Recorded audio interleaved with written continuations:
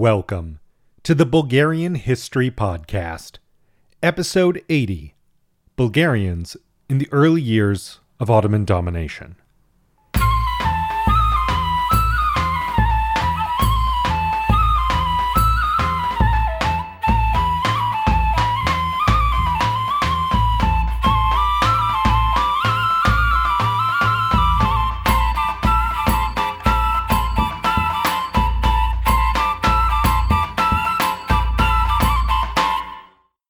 Now, first, as always, I have to thank our new patrons and just supporters.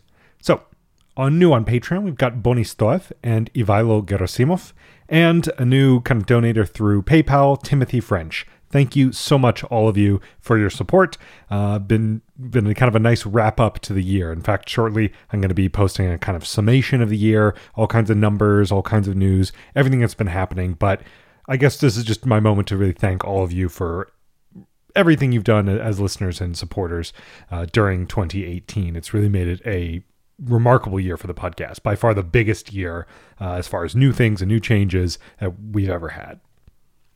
So last time, we finished up with Season 4, with the Ottoman expansion stopped in the Persian Gulf, in the Mediterranean, and in Hungary, along with the death of Sultan Suleiman the Magnificent while on campaign in Hungary.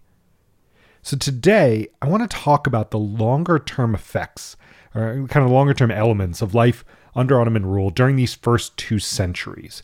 I'm going to focus on what life was like for Bulgarians in particular, because their life within the empire during these centuries is quite different than the more famous periods later in the 19th century.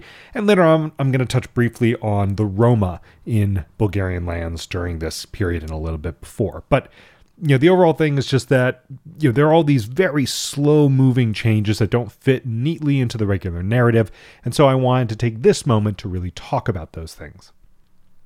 So I want to begin with a kind of overview of how the onset of Ottoman rule affected various groups within Bulgaria. First, your average peasant farmer. Now, this population declined during the first decades of Ottoman rule, though the effects will vary from place to place. Now, for some of these people, Ottoman rule meant lower taxes. Great.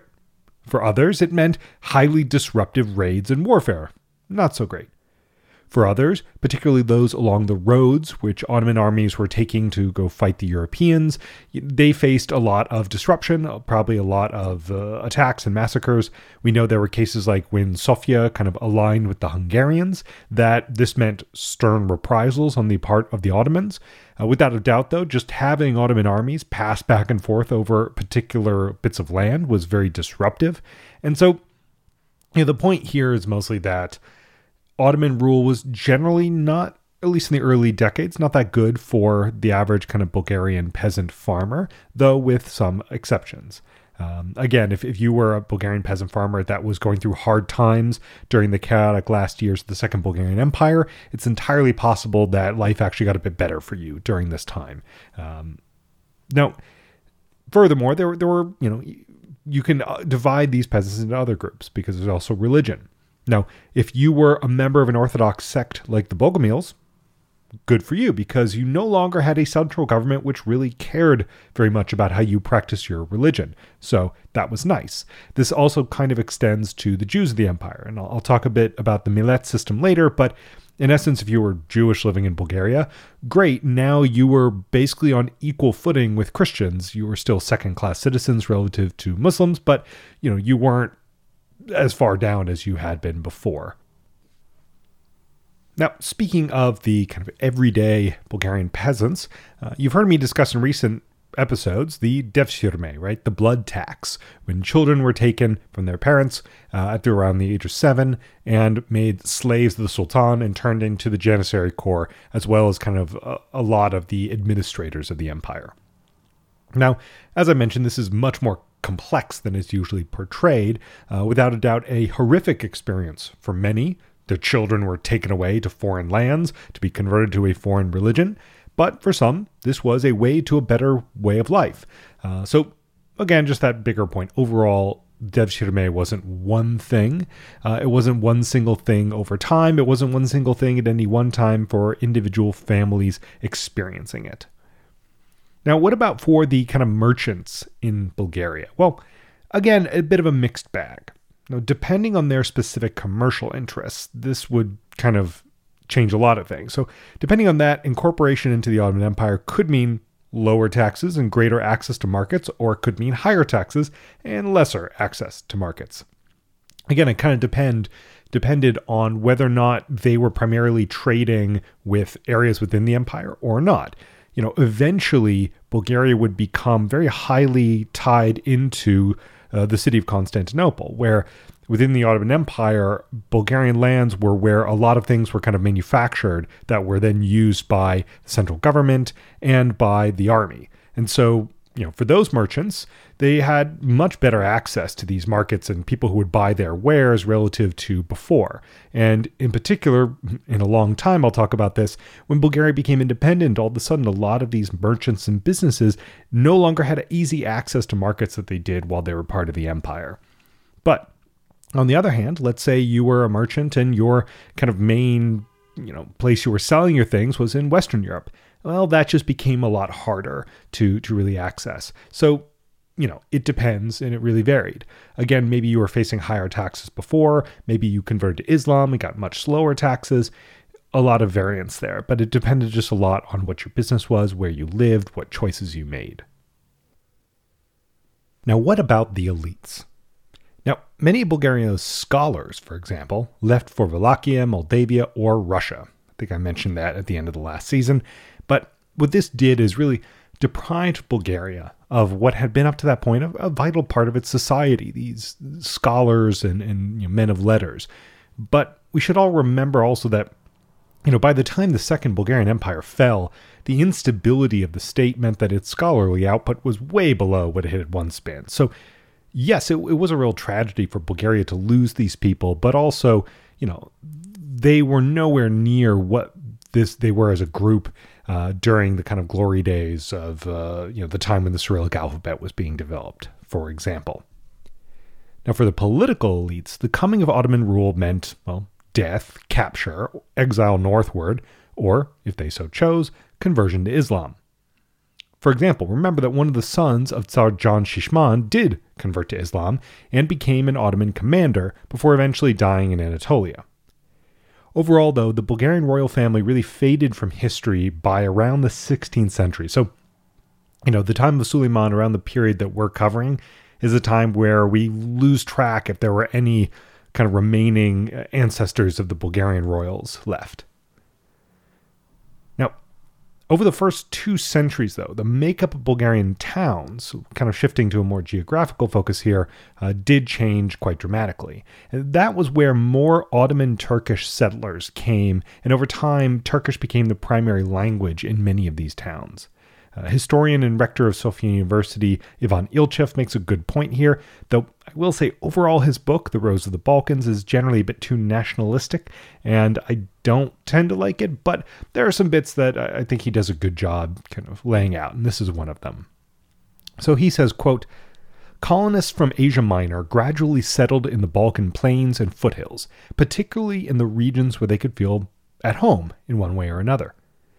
They settled amidst the Christian population, part of which was driven away, another was assimilated, but there still remained one that stubbornly held on to its usual traditions.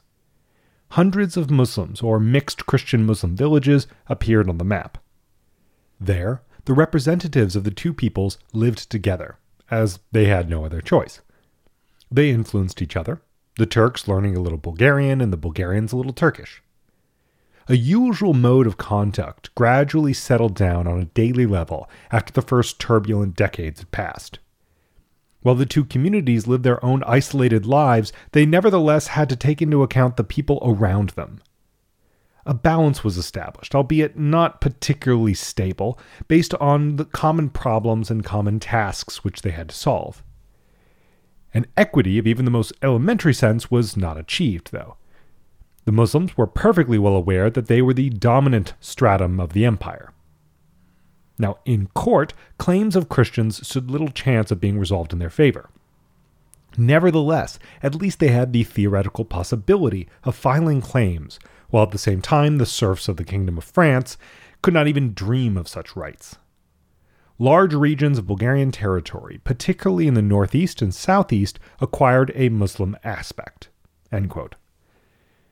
So we can see there, areas where kind of Christians were mingling with Muslims, how you could see these towns gradually, Turkish became a common language there, and about how these really became communities and mixed communities, something that will eventually kind of define how we see much of the Ottoman Empire.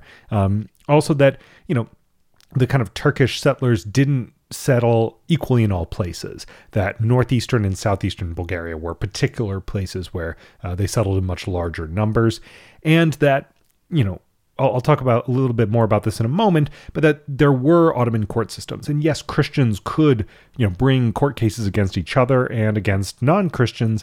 And yet this was an imperfect system, and that, Muslims certainly had an advantage when they were involved because, two Christians could also bring claims against each other. But that, just the very existence of this system was much ahead of what you'd find generally in the rest of Europe. And I think that's an important point when we really think about the Ottoman Empire as a whole, and particularly during this period, is what we judge it against. It's easy for a Bulgarian to look at this Ottoman period and say, yeah, what we brought a court case against a Muslim, we were very, very unlikely to win this because of kind of discrimination based on religion.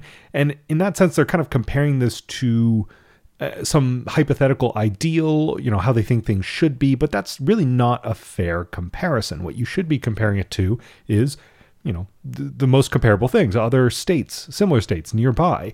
And in those cases, even though Bulgarians were still quite disadvantaged, they actually were better off than, in many ways, not always, than, say, a French or a Russian peasant, for example.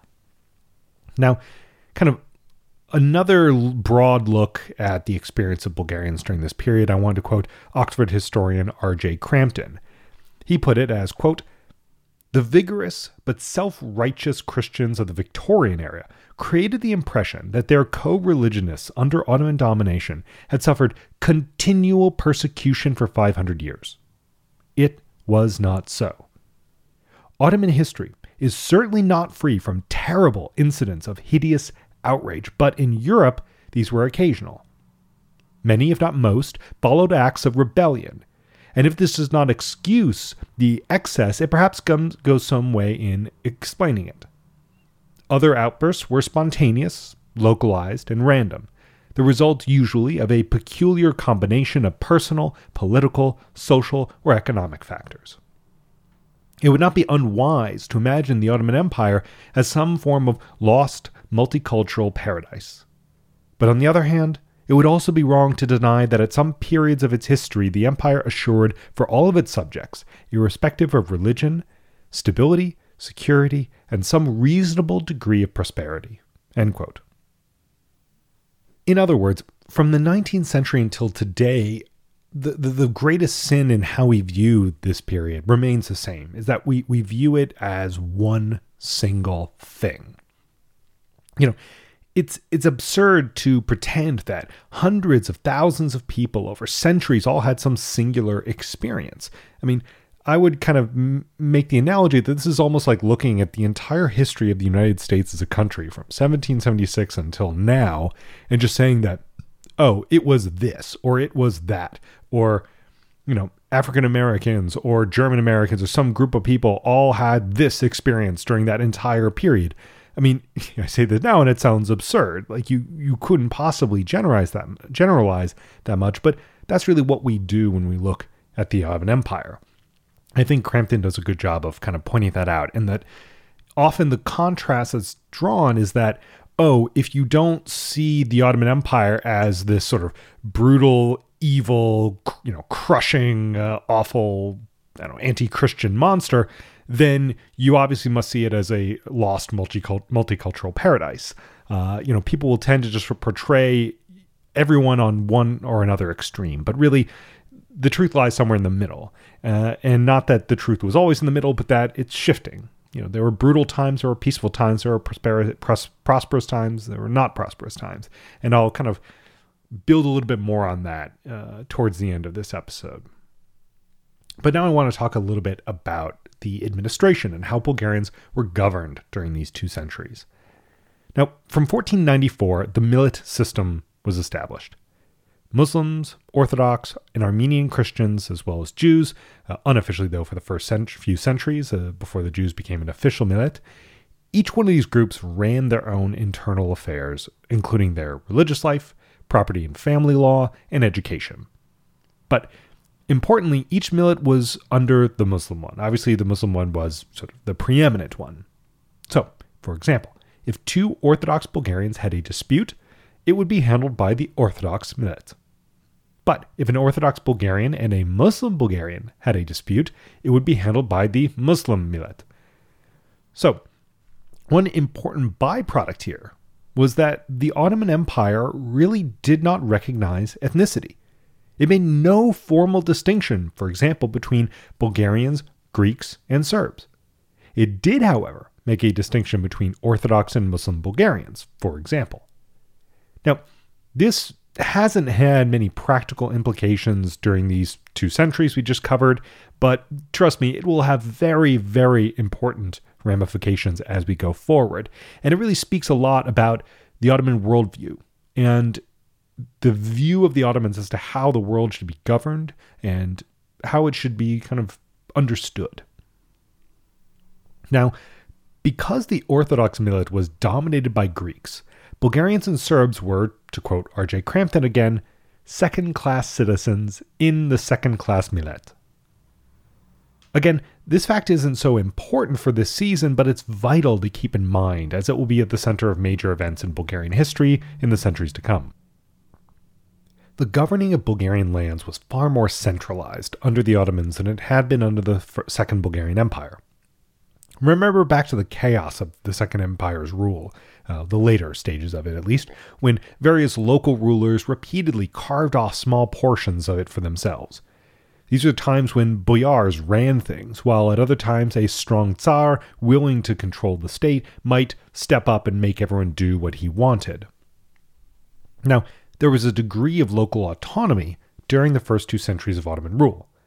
Remember that often the armies which were kind of engaging in raids and conquest for the Ottomans were commanded by Constantinople, but local governors also had the authority to raise small armies and expand the empire on their own. So sometimes, some raid into Croatia, for example, was run by a local pasha, which really had very little to do with the central government in Constantinople.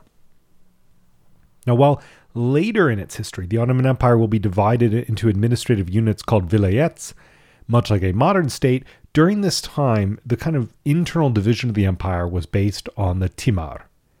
A timar was a unit of land given by the sultan to a person, generally a sipahi or even a janissary, who would kind of run that land, use it or do whatever with it, in exchange for being expected to provide money or soldiers in time of war. This system was established around the time that Bulgaria was conquered and was mostly phased out by the death of Suleiman. So really this is the primary system during these 2 centuries that I just covered. And really what the Timar system was the Ottoman form of feudalism. Timars were not designed to govern the empire or to collect taxes more efficiently.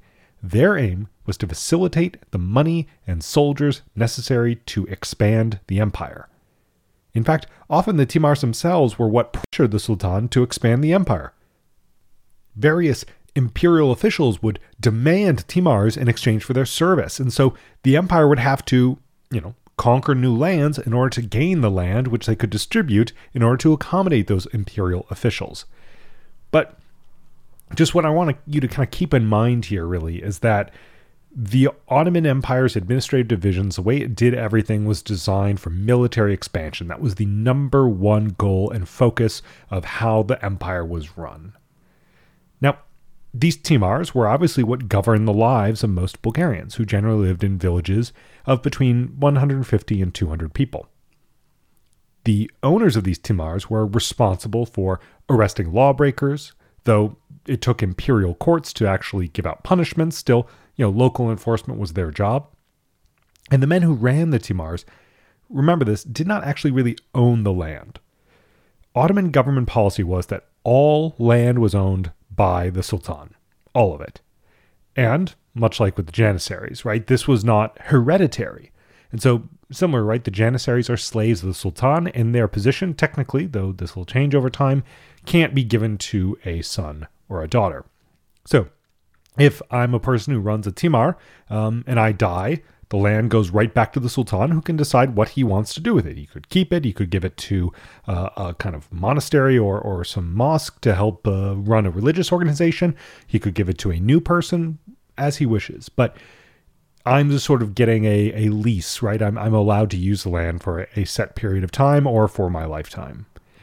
And, based on that, this could be changed, right? If a Sipahi failed to maintain the land or failed to provide the necessary military service, their timar could just be taken and given to someone else. But the reason this system was really declining in the Ottoman Empire was simply that the realities of military organization were changing. The timar system was designed to provide cavalry and infantry, not artillery and rifles. Right? If you're running a little timar, you can provide a horse and a soldier, but it's not like you have the money or the resources to manufacture or provide, the latest high-tech military equipment. And so as military technologies and maneuvers became more complex, there was more of a need of a permanent standing army, which would be kind of supplied by a central government through taxes. The local people providing just wasn't going to cut it anymore. And for that to happen, the Sultan no longer really needed soldiers as much as they needed cash. And so over time, as Sipahis died, instead of assigning the timar to a new person, they were simply taken back under imperial control and often transitioned into a tax farm to more efficiently provide revenue to the government instead of just soldiers. Still, there was a kind of greater structure above the timars to the Ottoman Empire during this period, though it was a pretty loose structure. So technically, the empire was divided into eyalets, each of which was ruled by a pasha, and these were subdivided into sanjaks, ruled by a sanjak bey. Originally, the empire was divided into a European and an Anatolian elayat, but by around 1500, this had become 4, and by 1609, I'll attach an image of this, there were around 34 elayats dividing the whole empire. In 1609, there were also 24 sanjaks in the Rumelia elayat. So, if you imagine, there's 34 elayats, and within this example one, which comprised most of Bulgaria, there were 24 sanjaks. And this was basically all Bulgaria minus the Black Sea coast. Now, one important element of how all these provinces were ruled from the timar system on up was that the empire tried to have areas ruled by men who did not have old, deep ties to the place they were governing. In other words, they did not want a Bulgarian boyar, even one who had converted to Islam, ruling his family's ancestral lands. They would much rather he go far away off somewhere else and do his thing there. The idea here was to reduce rebellion and ensure that no one could build their own independent power structure separate from the Ottoman state. They wanted to really move people around. And you can see this with the Janissary system as well, right? You remove people from their kind of where they're from, and you train them in Constantinople, then send them out to help run the empire and things. Now, it's no surprise that the taxes that were paid during these early centuries of Ottoman rule were largely by timar holders. That was the main source of revenue for the Ottoman government. Now, the complex system of taxes associated with the Ottoman rule in Bulgaria comes later. So the different taxes for Christians and non-Christians, that was more of a later development. But, of course, the exception is the devshirme.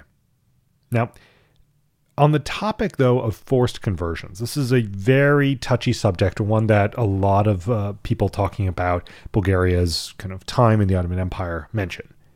Now, many people will tell you that the principal goal of the Ottoman Empire was to convert its entire population in the world to Islam by the sword. Now, personally, I've always felt that was a bit silly, because if that was their goal, then, boy, they were shockingly bad at it. I mean, they had more than 5 centuries to achieve this and really didn't do it or even come close. But, the reason that seems silly in that sense is that was not the central goal of the Ottomans. Now, while their goals shifted slightly from sultan to sultan, and as everything did, as I've said many times, in general, the Ottoman Empire was an empire above being a sort of expression of the Islamic faith. In other words, it was more important to keep the empire strong than to be perfect Muslims or to convert everyone to Islam. Now, this makes sense if you think of it this way. How many religious people do you know who genuinely put the strict practice of their religion above really everything else, including their, say, material interests? Now, those people are out there, but you probably don't know so many. And think of the Ottoman Empire that way. It's a religious empire. Muslims are the sort of preeminent group within the empire. However, if given the choice of, being great Muslims and having a very powerful, expanding empire, they go for the latter pretty much every time. And the bigger point here is that while there were at times forced conversions, this did happen, though quite rarely. To be clear, it's technically against Islam, but that's another point, that the Ottoman Empire did violate the faith at times. So, yes, Christians were made to be second-class citizens, and that encouraged them to convert if they wanted to be, first-class citizens. But later in its history, the Ottoman Empire would actually even discourage conversions because it had the potential to cause social upheaval. Again, maintaining order was more important than conversions to the one true faith in their eyes, among of those running things. So while many Bulgarians converted to Islam of their own accord to gain more wealth or power, for example, many others essentially became Greek for similar reasons. Being Greek was more sort of prestigious, and so they did that. And really, sort of speaking Greek and claiming yourself as Greek wasn't that much different in why you were doing it and the process. Now, the preservation of the Bulgarian language and culture, therefore, happened mostly in the villages.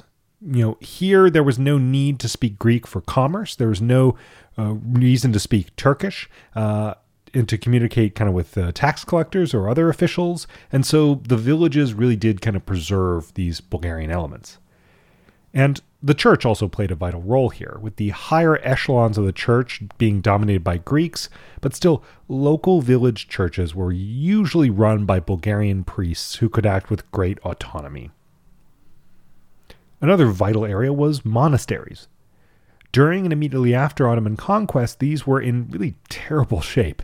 They were suffering from a lack of funds. Some of them had to move to areas where the Ottoman armies traveled less because they were being raided and sort of pillaged by those armies. And others managed to gain special tax-exempt status in order to secure the income to maintain the monastery. So there's another example. The central government of the Ottomans was willing to give special tax-exempt status to some Christian monasteries. This did happen on occasion. And at this point, I want to move and mention something I've talked about before, but I think is worthy of mentioning in this episode, and that's the use of the word slavery to describe the position of the Bulgarians in the Ottoman Empire. Now, on the one hand, it was a real revelation to me when I finally understood that the main reason the word slavery is used by Bulgarians in English is that it is the literal translation of the Bulgarian word robstvo. But the word robstvo in Bulgarian has a more expansive meaning than slavery. And so the translation into English of the word slavery is partially just a translation issue, and that there isn't a better word for it. But I still think it's worth kind of addressing the problematic nature of using that word in English. Slavery, to be clear, is the ownership of one human being by another human being. Slavery existed in the Ottoman Empire. The Janissaries were slaves of the Sultan, for example. But individual Christian subjects were not sort of purchased and sold. They did not have owners.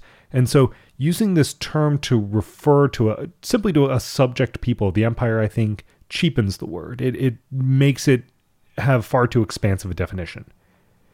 In a world where we're still reckoning with the history of African slavery in the Americas, where modern-day sex slavery still exists, cheapening the word by expanding its definition shouldn't be tolerated. And so, we face the question of, okay, what word to use? Honestly, there's no perfect, easy answer. I choose domination. I know some Bulgarians think that's too light a word, but I don't know, until I hear a better one. Slavery is really out of the question. Domination, I think, works, but I'm always open to suggestions and ideas about how we should talk about this, but it is important to kind of choose our words carefully here. All right, now as we're kind of wrapping up, I wanted to briefly discuss the Roma, also known as Gypsies, in Bulgaria, as I also haven't had an occasion to mention them up until now, and they've been around for a few centuries, and so I want to kind of briefly mention who they were and where they came from. So the first Romani people came to the Balkans from, we think, northern India, and around the 14th century. There's some speculation they came a few centuries earlier than that, but we have kind of hard records of them in the 14th century. And so this is around the same time the Ottoman Empire is really establishing itself, and, we get our first records around the reign of Tsar Theodore Svetoslav. By the time of the reign of Suleiman, records of his state, administrative records, indicate that there were around 66,000 Romani people in the Balkans, 47,000 of whom were Christians, and most of the rest were Muslims. Of those 66,000, around one-third lived in Bulgaria. Now, importantly, records also indicate that even the Roma who were Muslims paid a non-Muslim tax, indicating that there was some pretty serious discrimination against them even at that point, where even, there are specific court records where a Roma person is saying, listen, I'm a Muslim, my father was a Muslim, I pray 5 times a day, I tithe when I can, I do all the things a Muslim should do, and yet you're telling me I need to pay the non-Muslim tax, and sort of appealing to the Ottoman court system to rectify this. And so, even during this period, we can see some real discrimination against the Romani people. And of course, that goes into today. And we'll talk about that a lot in the next few seasons of this podcast. Now, we don't know a lot about the Romani people during these early centuries. I mean, they were certainly nomadic. They had their own language. A lot of the kind of cultural elements we associate with them today were probably present. But we don't have too many kind of firsthand accounts. But as I mentioned, in the next few seasons, we'll have a lot more information about them. Now, to sum everything up, I want to take another quote from Ivan Ilchev. Quote, "The basic problem which Bulgarians of those ages had to face was not so much the religious and economic discrimination or the outrages of Muslim neighbors and central authorities, but rather that they were torn from Europe. When Western Europe was developing in leaps and bounds, when Gutenberg's invention was flooding the continent, when the first factories of modern type were beginning to be built, when fleets of ships brought knowledge about distant parts of the world, a new outlook of the world, and where ideas of humanism were born, the Christians of the Balkans lived behind a wall." End quote. So that doesn't apply as much to the last 2 centuries, but I think it's a nice look forward to the next season where there hasn't been a whole lot that Bulgarians have been missing out on, although Gutenberg's Bible and movable text, all this is definitely one of those things. But the gap between the Ottoman Empire and the rest of Europe is going to start expanding. Up until now, the Ottoman Empire has actually often been more technologically advanced, at least when it comes to military technology, though, Europe has pretty much caught up over the last 2 centuries. That gap is going to be expanding. And so that's going to be really one of the bigger trends that we're going to see going forward. And so I want you all to keep an eye out for it. So that's going to be it. During January, we're going to get 2 recap episodes where I'm going to do the usual run through of all the things that happened in the last season before in February, kind of getting started with season 5, which is Ottoman Decline. Now, this episode was written and produced by me, Eric Halsey.